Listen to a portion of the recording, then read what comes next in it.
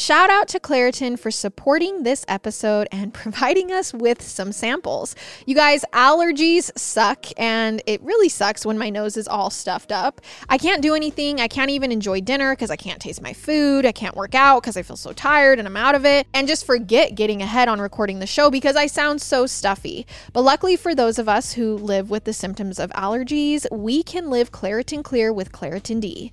Designed for serious allergy sufferers, Claritin D has 2 powerful ingredients in just one pill that relieve your allergy symptoms and decongest your nose so you can breathe better. I've honestly been using Claritin D for my allergies forever, and it's always been my go-to. I know when spring hits, I won't have to worry about my eyes watering like crazy and my nose running like a faucet. Ready to live life as if you don't have allergies? It's time to live Claritin Clear. Fast and powerful relief is just a quick trip away. Ask for Claritin D at your local pharmacy counter. You don't even need a prescription. Go to Claritin.com right now for a discount so you can live Claritin Clear. Use as directed. Everyone loves a good family mystery, especially one with as many twists and turns as June's journey. Step into the role of June Parker and search for hidden clues to uncover the mystery of her sister's murder. You guys need to check out June's journey. Engage your observation skills to quickly uncover key pieces of information that lead to chapters of mystery, danger, and romance. Where will each new chapter take you?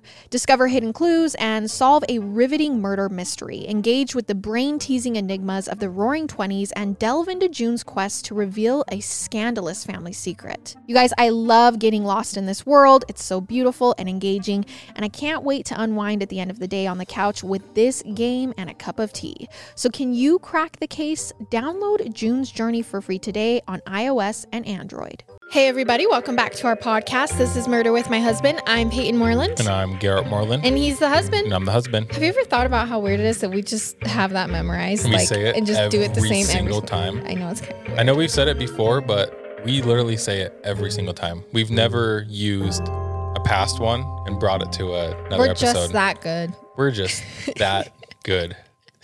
Okay, do you have your 10 seconds? Yes. Well, we did a murder mystery party just with some family. That was kind of fun for Halloween. Happy Halloween. Yeah, and Garrett thought our characters were having a moment and tried to kiss me in the middle of me giving a speech. We were having a moment. Other than that, just been kind of hanging out. It's starting to get cold outside, and we'll probably do some skiing and snowboarding this winter. We didn't do that much last winter. Peyton's still learning, but that's okay. Garrett had to carry me off the mountain. It's a story for another time. For Patreon. Yeah, maybe. Speaking of which, if you want to check our Patreon out, it's patreon.com/murderwithmyhusband. We're going to start doing probably some more personal stuff like this on there. Yeah, and also we are continuing spooky stories over on there. So there's a lot more content now on there than was available before. So if you've kind of been on the edge of checking it out, I would do it now. We do a regular true crime episode, and we do an extra spooky episode, and then maybe we'll add something else. But right now there's 2 extra episodes a month. And I mean, ad-free episodes, early release, any bonus content, but also it's just a great way to support the podcast. So thank you so much. Again, we just wanted to say thanks to everyone who's listening on podcasts, on YouTube, wherever it may be. And thanks for sharing it with all your friends and family. It means the world to us and helps us so much. And also thank you for leaving such great comments. We read them. We love them. They're really the best part of our life, really. So thank you guys so much. All right, well, let's just hop right into it. Okay, so this case was suggested by Christopher Hernandez from Toledo and Allie from Michigan. So thank you guys for sending this in via our Google form for case suggestions. Our case sources are a JCS YouTube video that digests this whole entire interrogation. He's awesome. I've talked about him a bunch, but that's linked if you want to check it out. Also, findingyingying.com, newschannel20.com, and then an ABC 2020 called like Undercover Girlfriend. All right, so our episode this week begins in Champaign County, which is right in the middle of Illinois in the United States.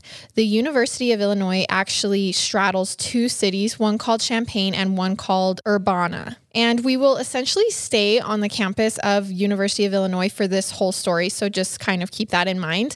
But fun fact, according to the ABC Undercover Girlfriend episode on this, YouTube was actually created by 2 U of I alumni. Oh, really? Which is like huge. YouTube's everywhere, which I just think that's cool. So also, according to that episode, the U of I has the largest enrollment of Chinese students in the United States. Okay. It's a great place for international students to go to school. It's kind of like a melting pot type thing.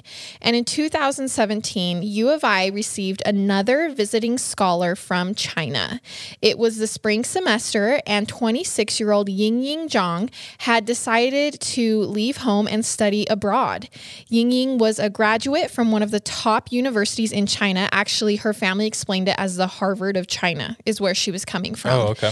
And Ying really had a zest for life. So her decision to go abroad to study was not surprising for those who knew her. She was amazingly smart and really excelled in all of her studies. Before making this decision in 2016, she had actually traveled a lot doing volunteer work already. She was also the lead singer of a pop band called Cute Horse that was made up of her and her friends. Okay. So days before leaving for the US, Ying actually celebrated her birthday and turned it into a farewell party as well. A temporary goodbye from her friends and family in China as she embarked on this new adventure in the United States. She picked the U of I because of the field that she was studying, which was environmental sciences. She wanted to begin a PhD program by the fall. So we're talking smart. Yeah. As Ying moved to a brand new country, the transition was as tough as can be expected. She had all summer to meet people and finalize plans before the fall semester started. She actually kept a journal during this time, and she bought a guitar to spend her free time playing. She wasn't proficient, but she had time to spend learning as she tried to make new friends. She jumped into working at the school and, really made the difficult shift of starting a new life. Like, I think even here in the United States, picking up and moving to a different state and going to college and meeting brand new people can be very scary. I can't even fathom what it would be like to go to a brand new country where you are still, learning the language, learning how to communicate and do the same thing. Totally. So on Friday, June 9th, 2017, it's a normal summer day on the campus of U of I. Summer months could be slow here, just like any other college, as students would travel home for break. That morning, Ying went to Turner Hall, where she worked in a lab with some other students in her field. That morning, they worked on cleaning some equipment that they had been using previously. She actually told her coworker that she had an appointment that day around 1:30 to maybe sign a new lease. She was currently living on the south of campus in married housing, which obviously wasn't her best fit. So she wanted to move more north, which is less expensive housing and not married people. You didn't have to be married to live there? Apparently not, because she was living there. Yeah. There's nothing to ruin your dorm living experience like married people in college. Am I right? So over the lunch hour that day, Peyton and I got married in college. We actually did, but don't tell people that. So over the lunch hour that day, she was going to tour another apartment complex and told her coworker that she would be gone for roughly 2 hours, but would be back to work after. As 1 o'clock rolls around, Ying leaves Turner Hall and heads out for her appointment, texting the apartment manager around 1:35 and telling him that she actually is running late and she won't be there until around 2:10.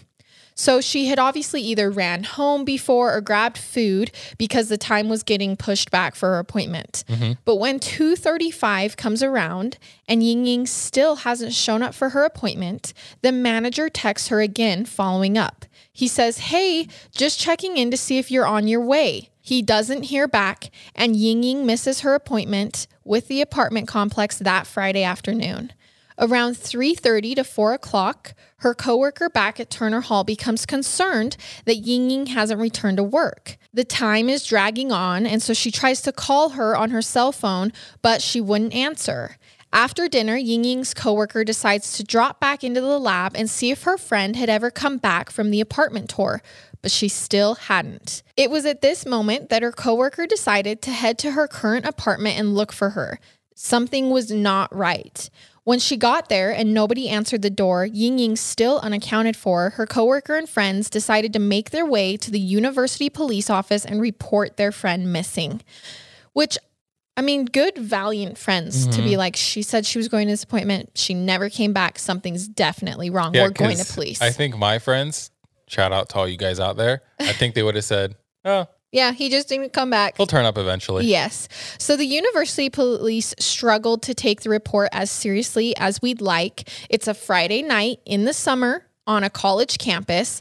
Ying is an adult after all, and she's free to make her own choices without checking in with anybody. So they're kind of like, we understand your concern, but this happens a lot. Yep. So come check in with us later. But her friends and coworkers know something's wrong, and they are persistent. They do not feel like this is normal behavior. They continue to stand in the office pushing the police to do more. But as the day turns to night and still no word from their friend, they decide to head back to Ying Ying's apartment and wait in the parking lot, hoping that for some, by some miracle or some chance, she would just show up, this all being a misunderstanding. She must have been a very on-time, just punctual person. Otherwise, it wouldn't have gotten so concerned and enthusiastic about it. Yes, and also, she's there for her PhD. Yes. Which, she's got to be pretty punctual if you're getting and to smart. that degree, right? Yep. So the next morning, June 10th, 2017, Ying Ying has still not shown up. Nobody's heard from her. She's not answering her phone. So her friends, they waited as long as they could in the parking lot that night, but she never came home. With little hope and worry rising, one of the male friends decides to call the News Gazette. He talks to Mary Shank, a reporter in the newsroom. He tells Mary that his friend, an international student, is missing and no one is taking them seriously. No one is looking for her. And could they please spread the news? Could they cover the story in this morning's newspaper? Could they get it out? Mary feels the urgency in Ying Ying's friend's voice and decides that running a story about the missing student couldn't hurt after all. And with the release of the article and the persistence from her friends, police eventually make their way to Ying Ying's apartment to look around and begin the investigation into the missing student. Once at her apartment, police realized that it was in normal shape. Her clothes were still there. It didn't look as if she was, planning to leave or had left. Friends told police that Ying Ying actually didn't have a car and used the city buses to get around, which was most likely her plan that day as she left to go to that appointment. And you used the buses your first year of college. Yeah, I did. I used a bus a ton. Good for you, because that's so confusing to me. Thank you. So the police decide to check with the buses in town and view their camera footage. There were about 2,000 bus cameras at the time of Ying Ying's disappearance. Wow. Yes, so we are talking some serious time and manpower to track down all of this footage and go through it in hopes of maybe catching a glimpse of her. But they did know where she might have been coming from, the lab, where she lived, and where she was heading to that apartment. So this kind of gave them an idea of which buses to start with, which cameras to kind of be looking at. And it was on June 12th, 2 days later, that they luckily end up finding footage on a camera attached to the outside of a city bus that showed Ying Ying boarding that bus at 1:30 p.m. the day she went missing. And what time was her appointment at? So her appointment originally was at 1:30. She left her lab at 1. Okay. And then she's boarding this bus at 1:30. So she was going to be a little late. Around 1:30, she texted the apartment manager from her phone and said, I'm actually not going to be there till 2:10. Got it. A little after 2, pushing it back. By 2:35, she still wasn't there. The apartment manager texted her. He has since come forward and said, no, she never showed up. Okay. So on this footage, she actually gets on. She's seen walking towards the back of the bus and sitting down.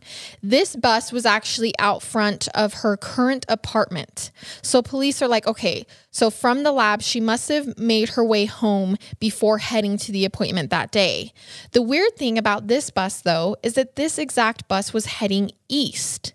And if you remember, the apartment complex that she's supposed to be looking at is north. So this isn't going to where her appointment was. Yeah. So they're like, okay, they keep tracking it down. They're watching her on the footage, and they actually notice that Ying Ying gets off the bus in the middle of campus and then is seen on another camera chasing after a different bus, trying to flag it down.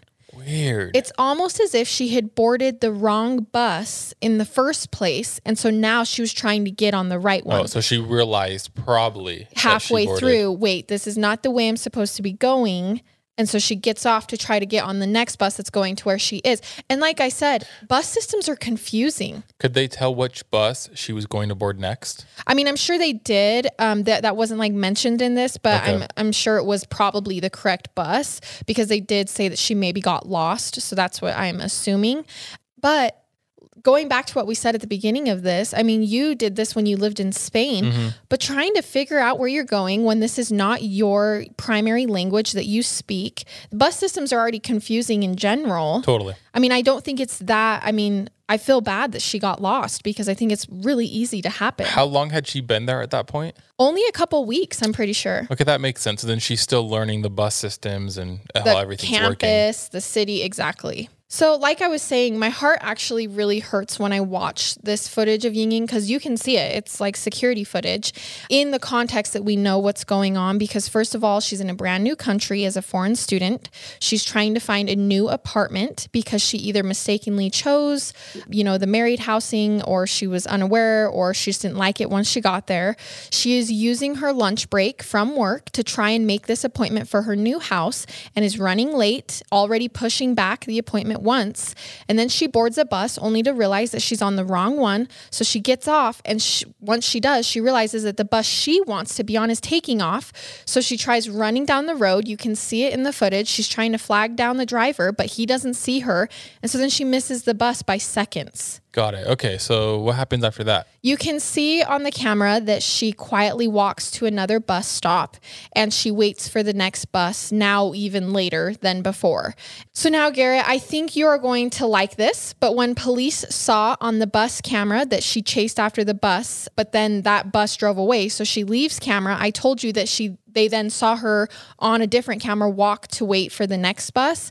And that's because police immediately searched the surrounding area for building security footage once the bus is left. And luckily there was one on a nearby parking garage that perfectly captures Ying Ying's next moves for us. Finally, some security footage. Okay. So the camera shows that after missing the bus, she walks across the street to go to the next bus stop. And the bus stop is here and she's standing across the street from it, which is a little weird, and I don't really know why.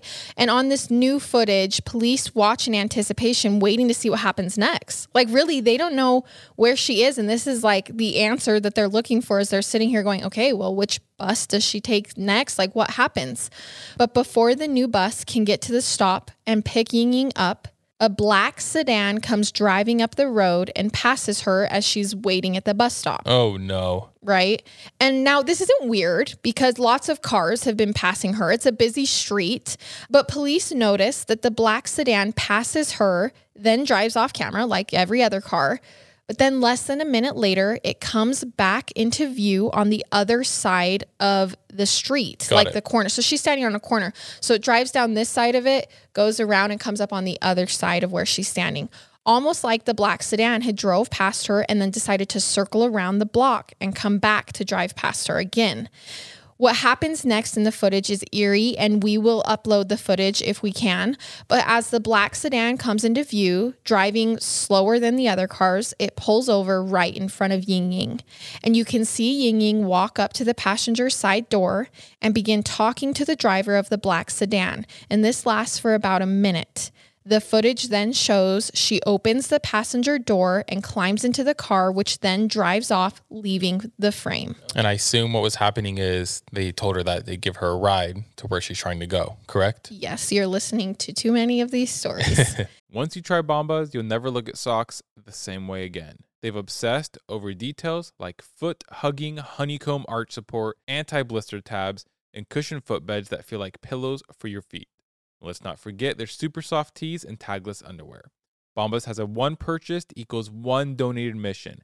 Every time you buy their socks, tees, or underwear, you also donate essential clothing to someone facing homelessness.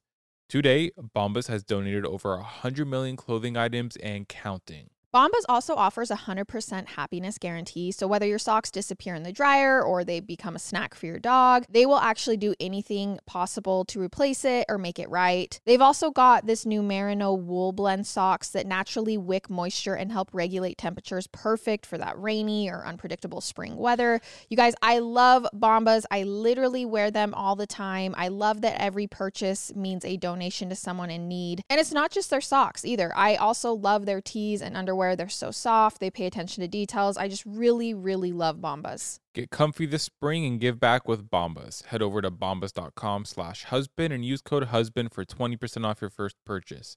That's bombas.com/husband and use code husband at checkout. When we started podcasting, an online store was honestly the furthest thing from our minds. But now we're selling Murder with My Husband merch, and it's so easy because we use Shopify. And we really do. We use Shopify to sell our merch. I've been using Shopify for years, so it is absolutely amazing, easy to use, so intuitive. I love it. Shopify is the global commerce platform that helps you sell at every stage of your business. And it's great because they grow with you. So whether you're just launching your shop or you've just hit 1 million orders, they are there every step of the way. Shopify helps you turn browsers into buyers with the internet's best converting checkout, up to 36% better compared to other leading commerce platforms. We've actually tried a couple other platforms before we started using Shopify to sell our merch, and Shopify is just the best. I've been using it for years, like I've said, and I just love having control over it and being able to do what I want. Shopify powers 10% of all e-commerce in the U.S., and Shopify is a global force behind Allbirds, Rothy's, and Brooklinen, and millions of other entrepreneurs of every size across 175 countries. So sign up for a $1 per month trial period at shopify.com/husband. That's all lowercase. Go to shopify.com/husband now to grow your business no matter what stage you're in. Shopify.com/husband. So obviously this footage just dramatically changed the investigation. Buses, you can track, you know their endpoint. Random cars, not so much. Nope. Who is this? What do they want? Was this planned? Does this have anything to do with her disappearance? This missing person case just turned into a possible kidnapping with the revelation of this new footage. Police tried to follow the car on other cameras, like they're going around the city trying to find cameras to figure out, like, okay, did it turn left or right? Did it go? How long did it go straight for? But they could never get a clear shot of the license plate on all of these cameras. Dang, that's what I was gonna ask. It's just too grainy still. Yeah. They also would eventually lose the car as it drove out of distance from surrounding cameras, right? Like, unless you know where it's going, it's really hard to track a car. It was at this point that police knew they needed to call the FBI for help. It had only been about 3 days into this investigation, but for all they know, Ying Ying could be in desperate need of time-sensitive help, right? So Special Agent Anthony Manganaro is called in to work the case, and he identifies the black sedan as a Saturn Astra. It's a very unique car, apparently. Saturn Astras were actually only produced for a short period of time, and they had to be imported into the United States once you bought it. So this was a great clue for them. Had this car been a Honda or a Toyota, the make and model would have practically been useless to them, right? Like, how many of those do you think are driving around in a college town? But this exact car is so rare, there were actually only 58 in the whole state. No way. Right? That's kind of crazy. Peyton drove a Honda, by the way. Yeah, I did drive a Honda. So could this narrow the list down in time though, right? Like, they're like, okay, we now have 58 cars that could probably be this car if we're considering that they didn't drive in from out of state. But also, do we have enough time to go interview 58 people? This is a time-sensitive case. It's Seriously? a kidnapping. So this question leads the FBI to release the footage of Ying Ying climbing into the car, along with a missing person report and the suspect vehicle. I feel like it wouldn't be that hard to call all 58 people, though, and see which ones were acting, quote unquote, like sketchy. Yes. And then go from there, but I don't know. I think we think that too, but in a time-sensitive case, okay, actually, I don't know. All I'm speaking from is when I watch Criminal Minds, they'll have like 11 possible suspects, and he'll be like, oh no, that we got to narrow that down. That's way too many. We're time-sensitive here. So, I mean, I don't really know, but... So basically, they release all the details they have so far. They're like, this international student is missing. This is the last footage we have of her, and it's a black sedan Saturn Astra. And if you know anyone who drives this, please let us know. If they can't find it fast enough on their own, maybe the public could help them. The posters being hung around the campus and the media coverage created a panic around town, obviously. People were worried about sex trafficking, a potential predator on campus. But this fear created even more coverage for Ying Ying's disappearance, and finally, word got around to the right person, which is the great thing about social media. We just saw this happen with the Gabby Petito case. If you can get details and information around to the right people who might have seen something, you can help solve a case. And a woman named Emily Hogan, another student on campus, came forward to police once she saw this with a tip. On the Friday that Ying Ying was kidnapped, Emily had actually been confronted by a man in a black car trying to get her to get in and talk to him. Oh my gosh. She said that he was a white male who identified himself as an undercover police officer. Oh no, that's scary. Oh, it's the worst. That's really scary. He told her that he wanted her to get in because he needed to ask her a few questions about some things that were going on in the neighborhood. Emily says the man was wearing mirrored sunglasses and showing her a badge, but she still said no. She was like, absolutely not. Yeah, good. This is not right. So when interviewed, she tells police that she didn't hear a scanner in his car and probably wouldn't be able to identify him from a picture because of the sunglasses. He was kind of camouflaged. She also tells them that she posted about the incident on Facebook that morning after it happened, warning other people to be on the lookout for a black car and to stay safe. That's crazy. What are the chances of that? Right? She made this post just hours before Ying Ying climbed into that black car, gosh. never to be seen again. Back in China, the video of Ying Ying starts being spread around. Obviously, like they have a student that is now missing from the United States, and her boyfriend from home, her friends, and her parents and brother are devastated. Their daughter has gone missing halfway across the world. So sad. It's just, I can't even imagine that helpless feeling. So they decide to fly to America immediately and, help look for her. They don't speak English, but they have to do something. Some sightings come in, but none of them are Ying Ying, and time is going on. Like they're running out of time. They track down 18 vehicles that are persons of interest, but they end up clearing all of them after talking to them. Hours turn into days, and they are not one step closer to finding Just crazy. Ying Ying. So now there's only 40 left. Right? Well, and I think those 40, they had already said, probably not. These 18 were the ones they decided to go talk to in person. So it's got to be someone. Right? Yeah. As everyone is doing their part, the FBI, local police, and civilians, it's actually a campus policeman that discovers the clue that cracks this case. Sergeant James Carter spends hours combing the footage of the black Astra that they have, just watching it on this street, just going back and forth through the footage. The further you zoomed in, the grainier the footage got. There was no way to see the license plate number. Like, sadly, this isn't CSI. It's not just like one magic button that clears the image. But on June 14th, 5 days after Ying Ying climbed into the exact car James was now watching on loop, he discovered something in one of the videos, something that no one had noticed yet. He was looking at the wheels of the car as it drove past the camera and noticed that on the passenger side hubcap, there was a black spot near the edge, like where the wheel meets the tire. This black spot was not on the rear hubcap. So he presumed that it was an oddity with just this specific wheel. Okay. It looked like to James that almost maybe a piece of the hubcap was broken off.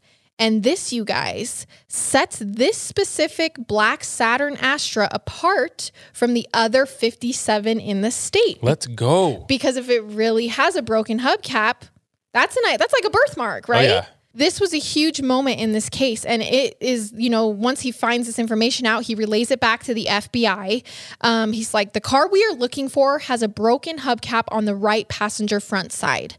Going back through their notes, the FBI decide, okay, now that we have this information, let's re-look at the 18 cars that we initially suspected, that we talked to. Although clearing the owners, they now had something else to look for. I mean, this is a pretty easy look if it's correct, right?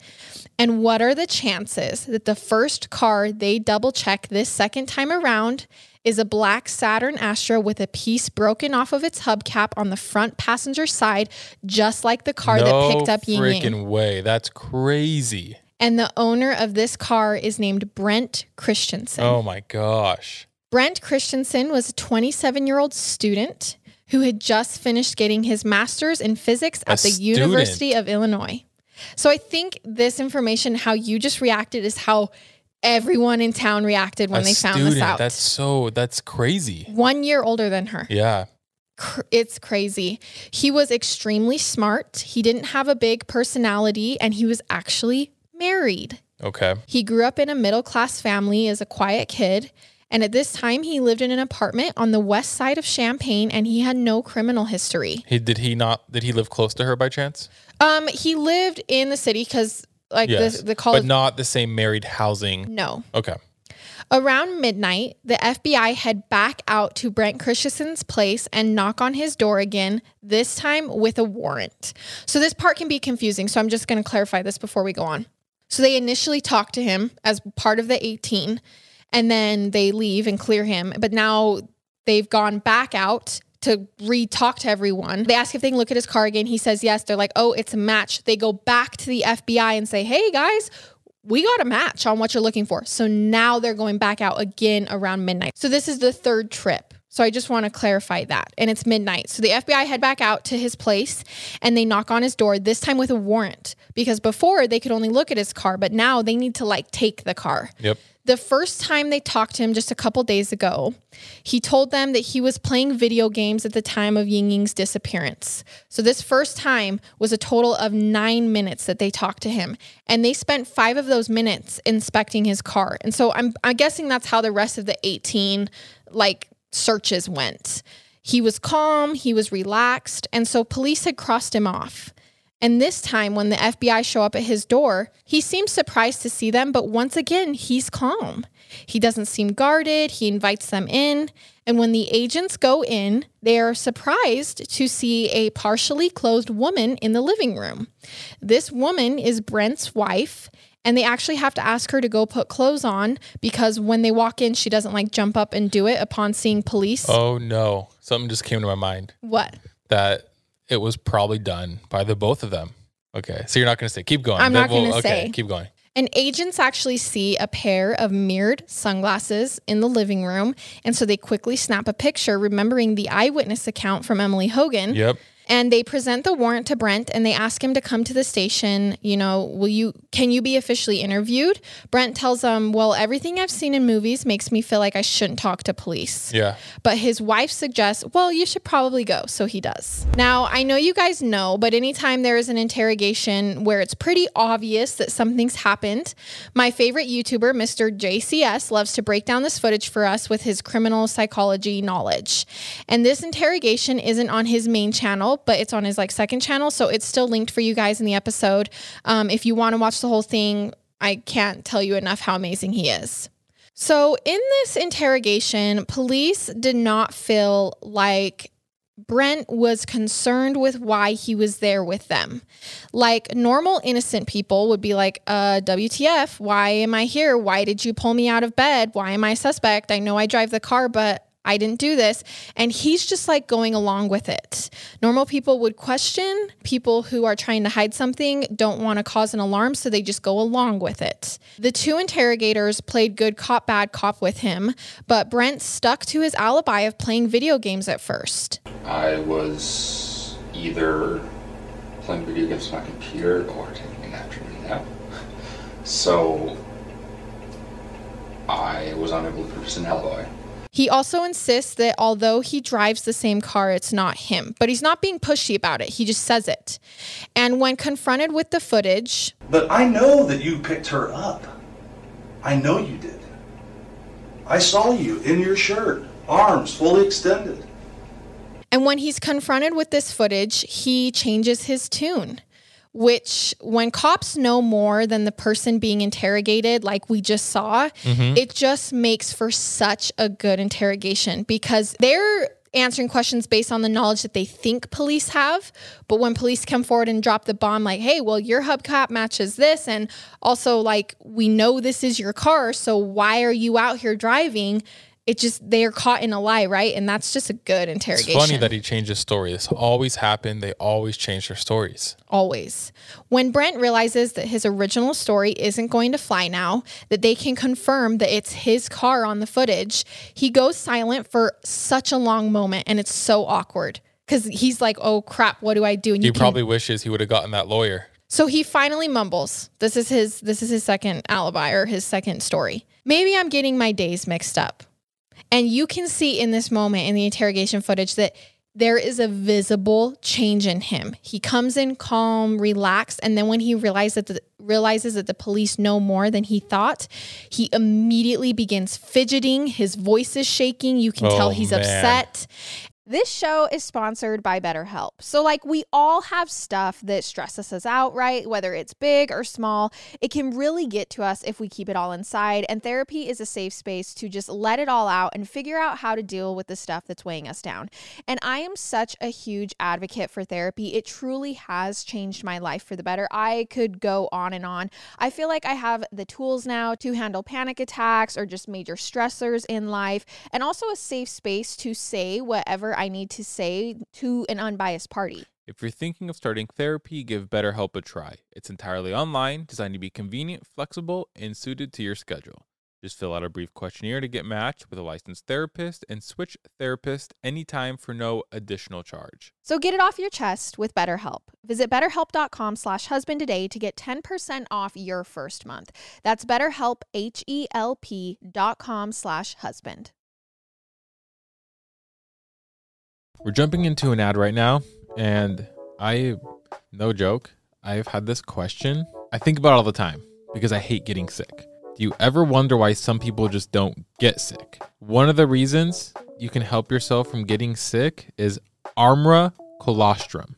Okay, obviously I had no idea that colostrum is the first nutrition we receive in life and is an exclusive source of all the essential nutrients we need in order to thrive. So what's amazing is Armra Colostrum is a proprietary concentrate of bovine colostrum that harnesses over 400 functional nutrients to strengthen your immune barriers, your body's inside suit of armor, and the first line of defense against harmful particles from the environment that can trigger inflammation and actually make you sick. I'm not saying that it 100% works for everybody because obviously you never know, but all I'm saying is I haven't been sick since I started taking it. Well, and the science behind it is so cool. Armra Colostrum strengthens all 4 layers of your gut wall where 80% of your immune cells are housed, and it's a rich exclusive source of antibodies that optimize your immune defense during cold and flu season. Plus, in clinical trials, bovine colostrum was found to be at least 3 times more effective than the flu vaccine at preventing the flu.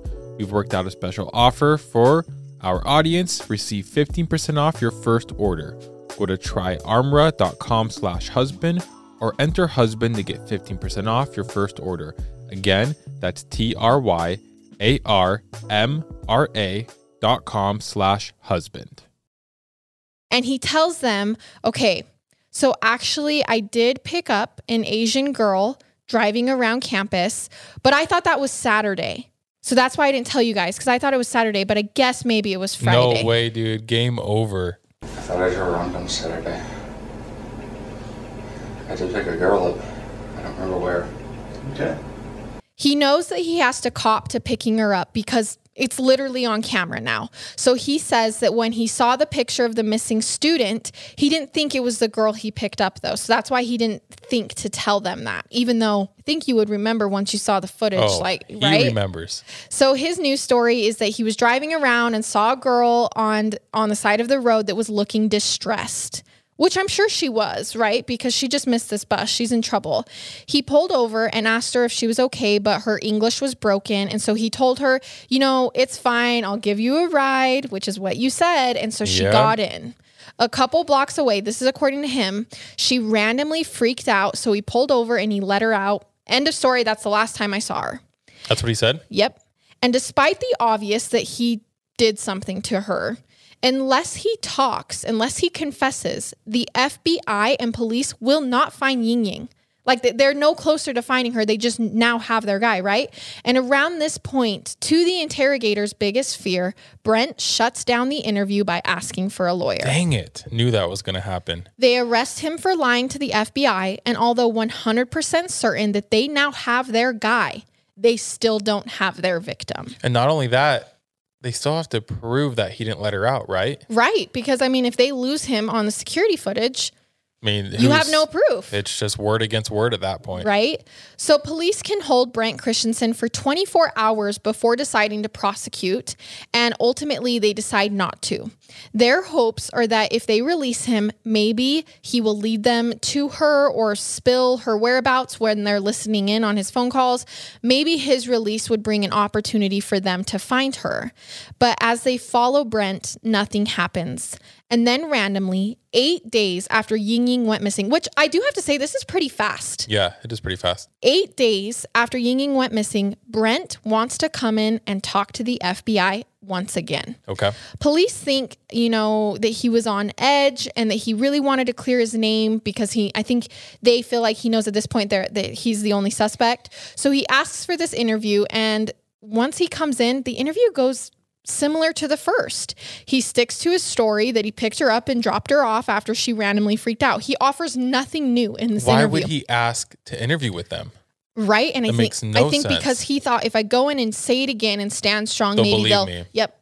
So Okay. he even takes them for a ride, like retracing his drive with her, but he actually just ends up like taking them in circles. And so they're like, what are you doing? He leaves, and police are no closer to getting a confession or finding Ying Ying. Because of the effort to possibly clear his name, police decide to release to the public that they have Brent's car and footage of him picking Ying Ying up. Try to create a panic, kind of. Right? If he was worried before that he was their only suspect, maybe this will send him over the edge and they'll get a confession. Especially if he's walking around places and people are looking at him and, Right. just lots of pressure on him. So they learned that Brent had actually originally been trying for a PhD, but around 2016, he was failing his classes, so he settled and graduated with a master's. Settled. His marriage to his high school sweetheart, Michelle, was also on the rocks at this time. They had actually decided to enter into an open marriage recently as a last-ditch effort before divorce. Okay. So they kind of did the Joe and Love thing. They were like, oh, and before we get divorced, let's try the open marriage. Michelle, his wife, had actually been on a trip with her boyfriend at the time of Ying Ying's disappearance. And Brent had his own girlfriend too, and her name was Tara. And so when police find all this out, they bring Tara in to be interviewed. Like, okay, well, if it wasn't, maybe Tara knows something. And Tara was very open and honest with them. She was nervous about the possibility that Brent could be doing this.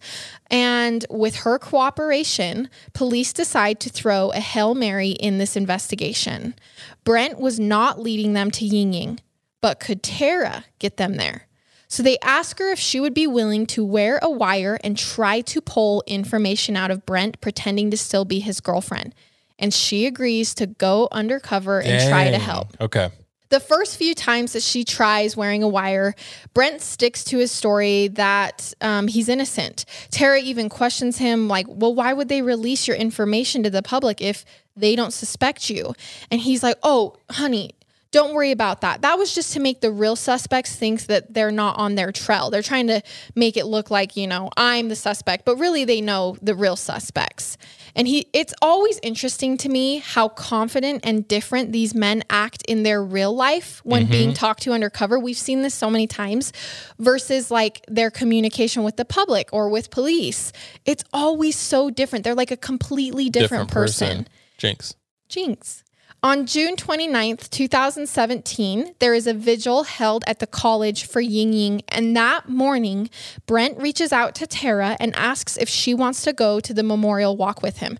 It's like a vigil. They're going to walk like a mile for her and then like hold a concert. It's like a whole event for her, and her family's there too, so they're going to be going to this. Poor girl. This is horrible. Right?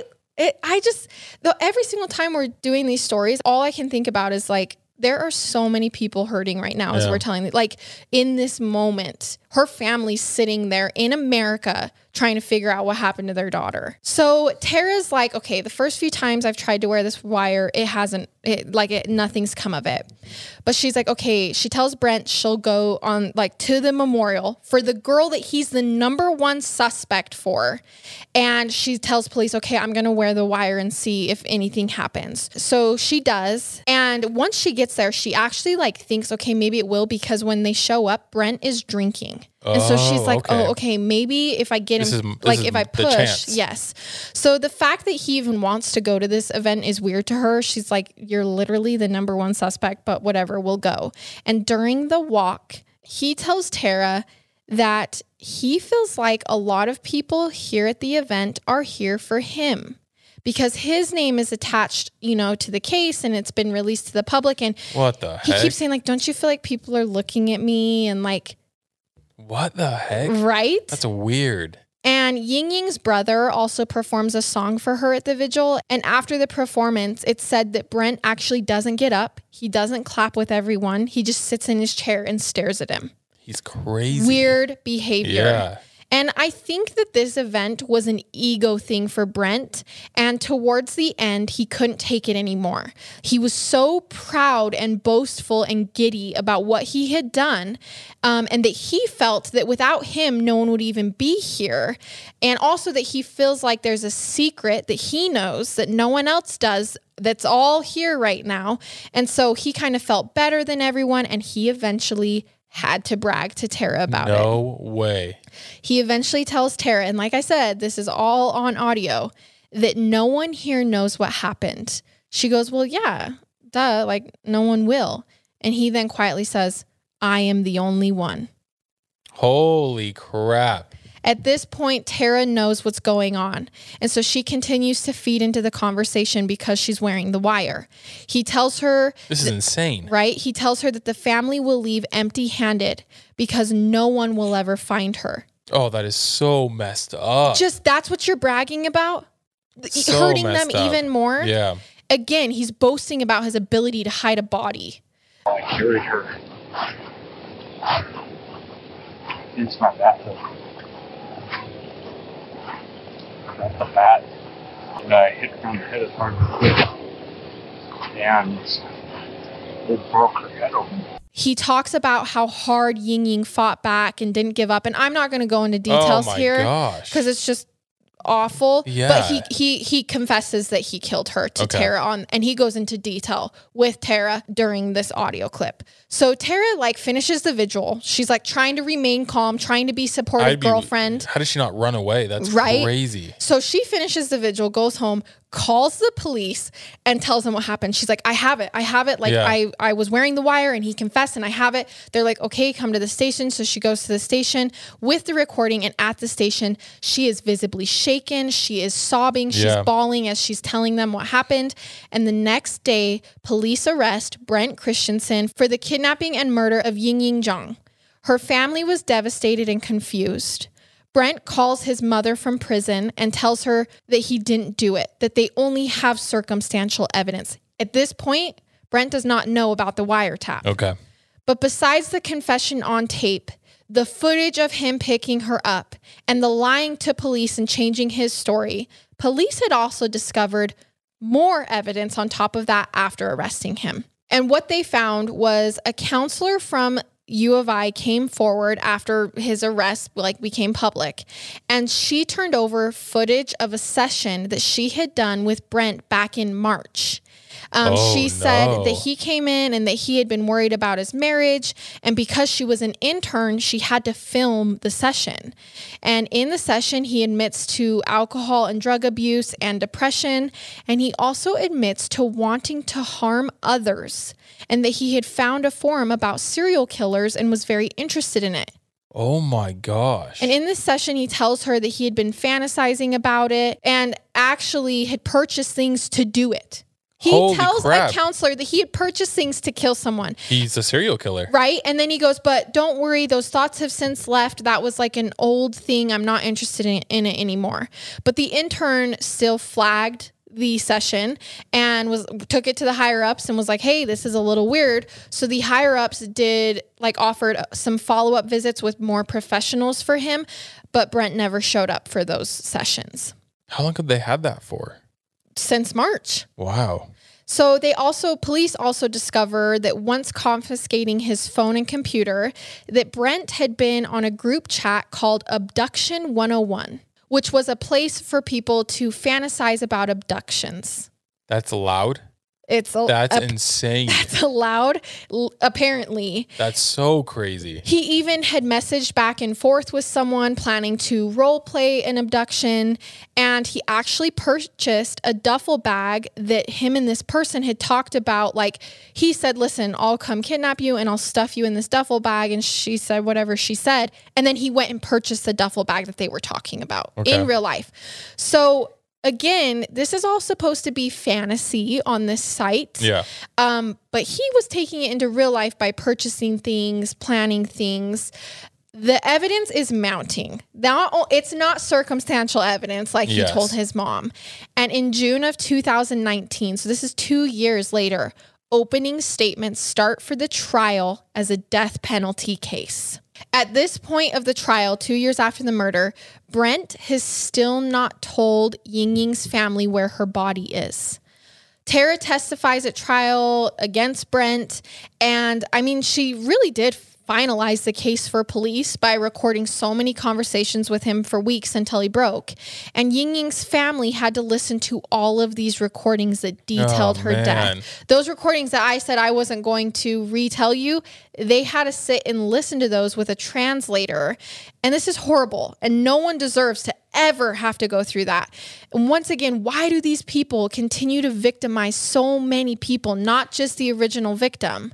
It comes out at trial that he ended up cutting her head off after failing to kill her in other ways. Oh, man. He also lets out a suppressed laugh while saying this on the audio. So he's talking to Tara and he's like, so I tried choking her, but I just eventually had to cut her head off. Holy crap. So like he knew it was inappropriate to laugh in that moment, but he couldn't help it. I don't even know what to say right now. Right? It also comes out that during his confession, he says that Ying Ying was his 13th victim and that he had been killing since he was 19. Is that a lie? Is that real? Right? So he says that the last person that was on his level was Ted Bundy. Oh, it's a lie. It's for right? sure. At this point, he's just...